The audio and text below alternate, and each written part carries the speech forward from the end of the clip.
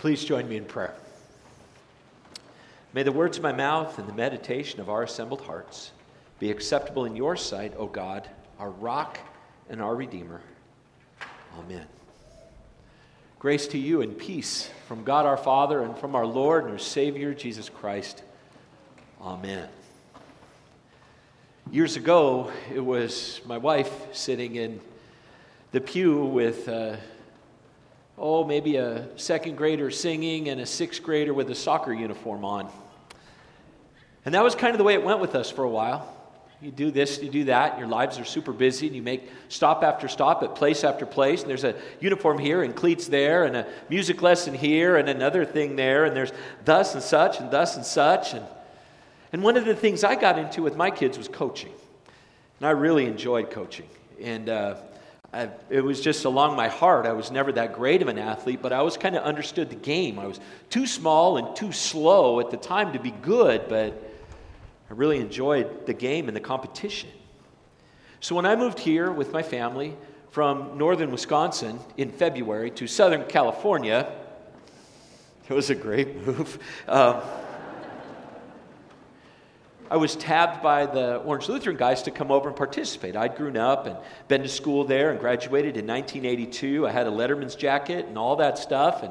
And I was the youth pastor here when I started. So a great segue to play football and to get with the young boys who were playing football as well. So I started as a JV coach over there. On the first year that Jim Kunow came, it was the first year of really beginning to build up a program. And Coach Kunow was very straight with me. My job was not to win. He said, "You're not going to win a lot of games," which with my competitive nature was not necessarily a good thing for me to hear. I wanted to hear, "You're going to rock people and we're going to kill them. We're going to get after them." But our job, the job of the JV team, the four of us, was to get the freshmen and sophomores to be juniors and seniors.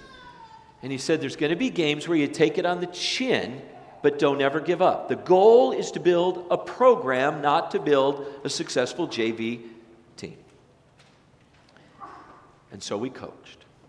And a lot of that had to do with strategy and tactics, but even more had to do with building up kids in their hearts, to make them into a program of kids who they were distinct from the way the world does parenting and kid raising and those things. And so our team learned at an early age how to put the hand out, look them in the eye, and say, "Well done." They learned how to look a person in the eye. They learned how to shake a hand like a man. They learned how to speak respectfully to adults. And they learned an amount of good posture. Meaning that when you were winning, you weren't back with arrogance. And when you were losing, you weren't hunched over in fear and defeatism.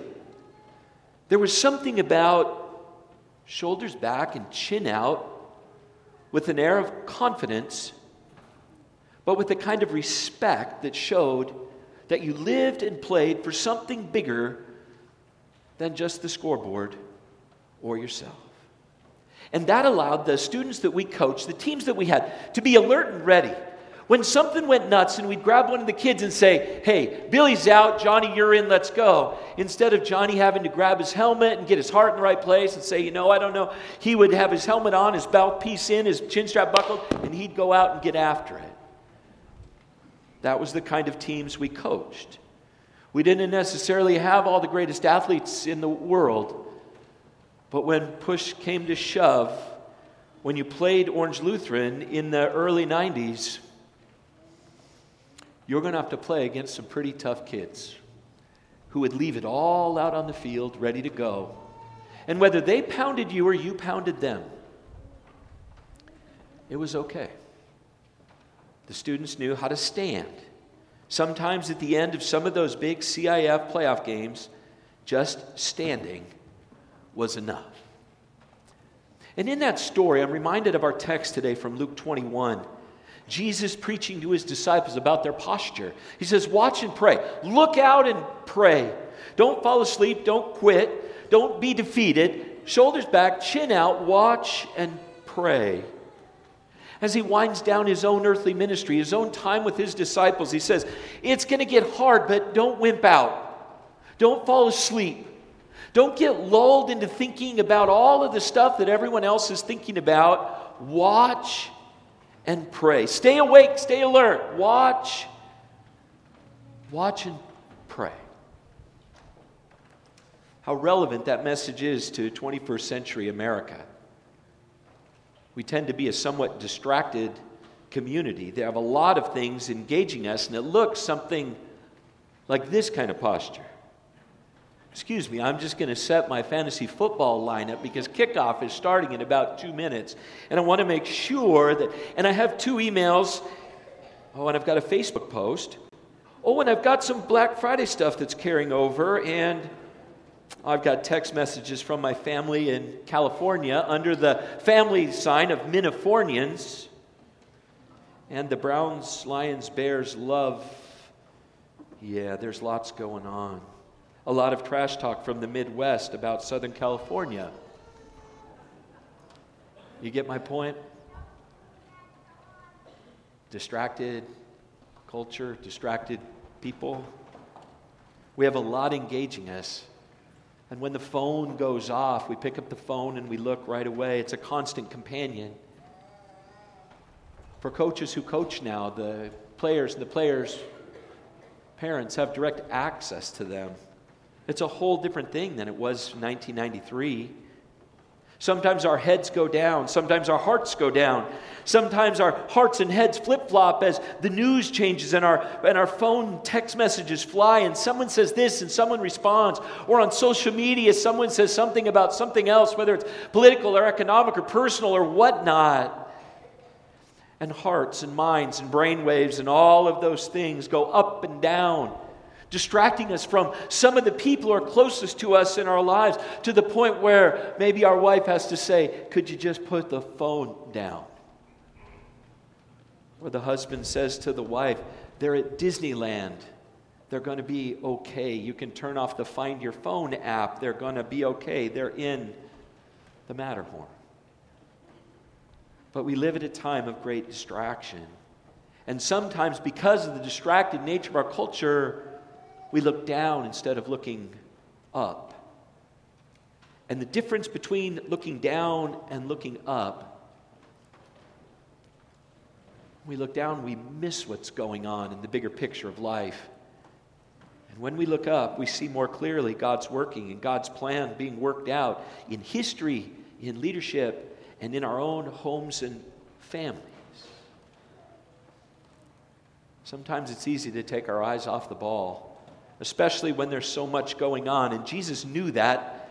People then are maybe a little different than people now, but in basic character, not so much. Jesus called his disciples to watch and pray. The same disciples who a couple weeks later would be falling asleep in the Garden of Gethsemane just before Jesus was to be crucified. Because it's easy to be distracted. And watching and praying, a posture of watching and a posture of prayer, those are hard work and take intentionality and deliberate focus for us in our lives. But we're doing what Jesus has called us to do. He says, go and make disciples, baptize and teach and baptize. And this morning, with all the new members coming into St. John's, that's what we do. And as we do it, we watch and we pray.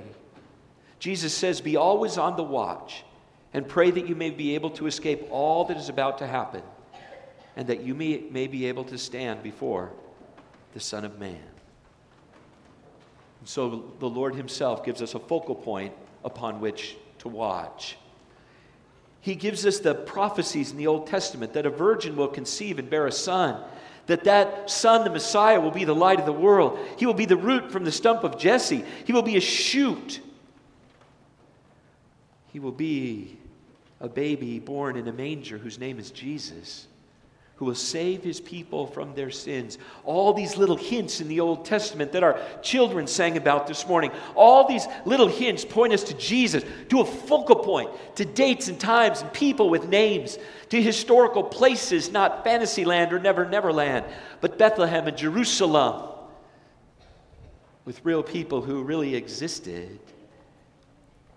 So that in the focus of Jesus, a focus that drew shepherds and angels. But today on December 20th, this time On December 24th, the whole world slows down as we find a focus on a baby in a manger. And the phones go down, and families gather together.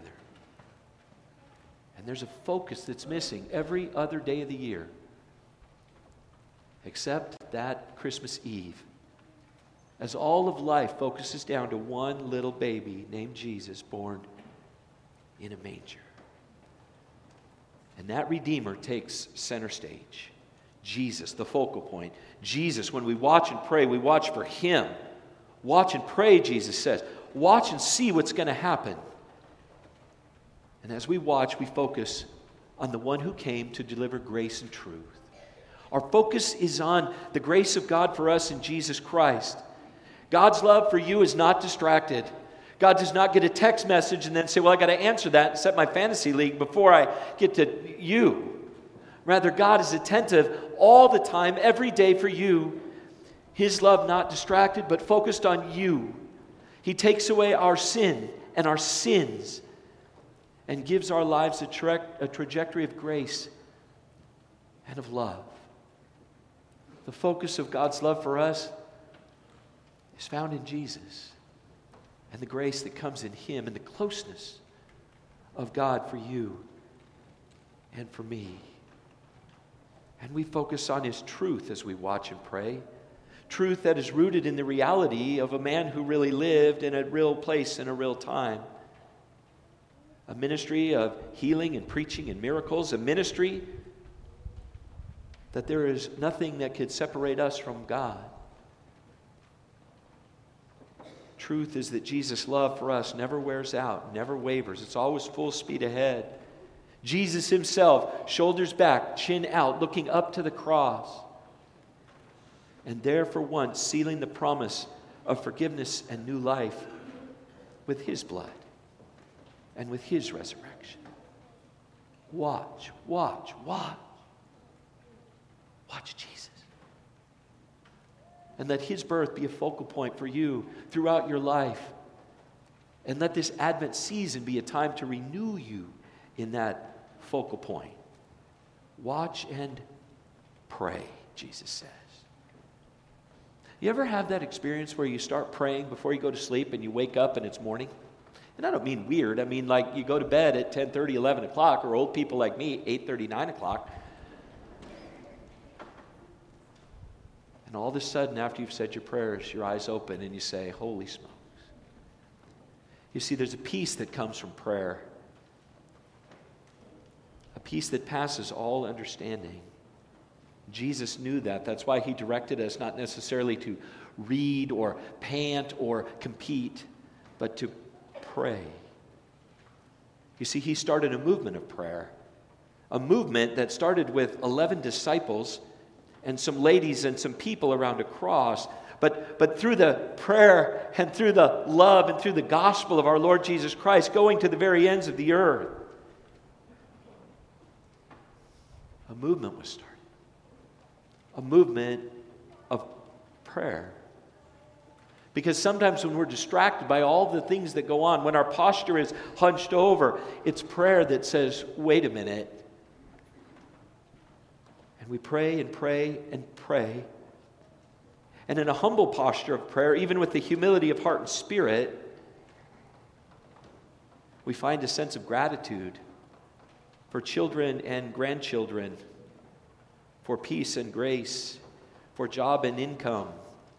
We pray in gratitude for God.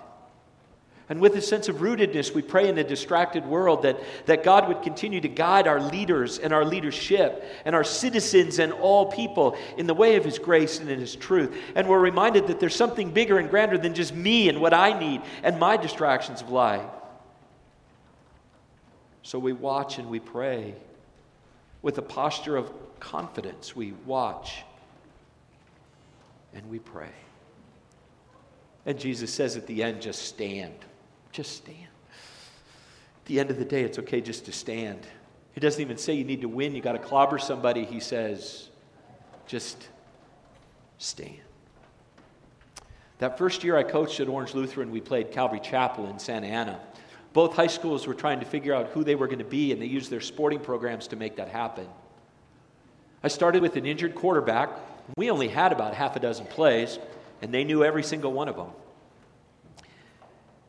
And we started out really, really rough. A couple guys got hurt. A couple more guys got hurt. Finally, I was down to a third-string quarterback who was in my confirmation class the year before. And I looked at him and I said, Matthew, you're going to have to run the last 4 minutes of the game. And he says, Coach Klink, which play should I run? I said, pick a couple. They know them all.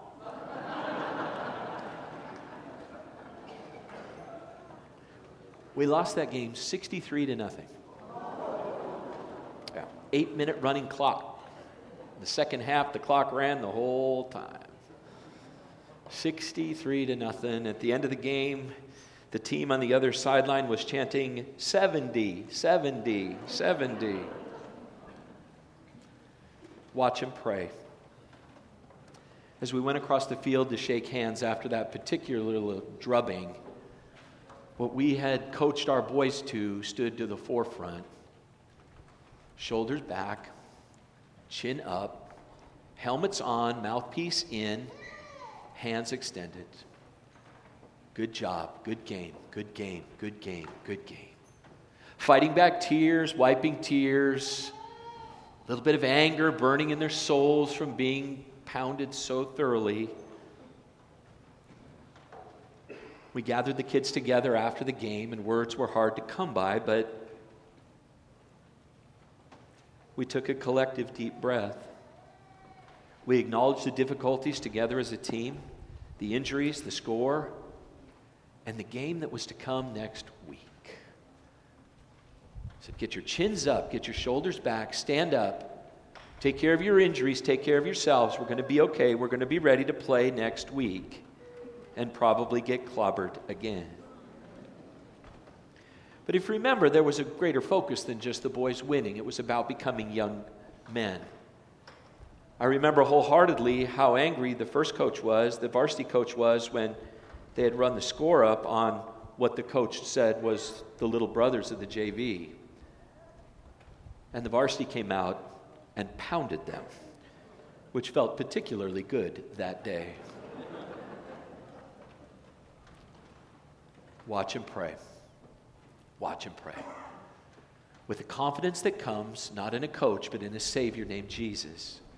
Watch and pray, not in vain, not distracted, but focused on the cross and focused on the prize. Because you are sons and daughters of God through faith in Jesus Christ. And we're going to win a few, and we're going to lose a few. And sometimes we're going to get drubbed. But at the end of the day, Jesus is coming back. Our big brother is coming to take care of things and make things right. You stand with Jesus. His hands hold your heart and your lives. And so in these weeks before Christmas, we have an opportunity for renewal and growth, to find a confidence and a posture of confidence, to watch and pray. For at the end, we will stand with him. Amen? Amen.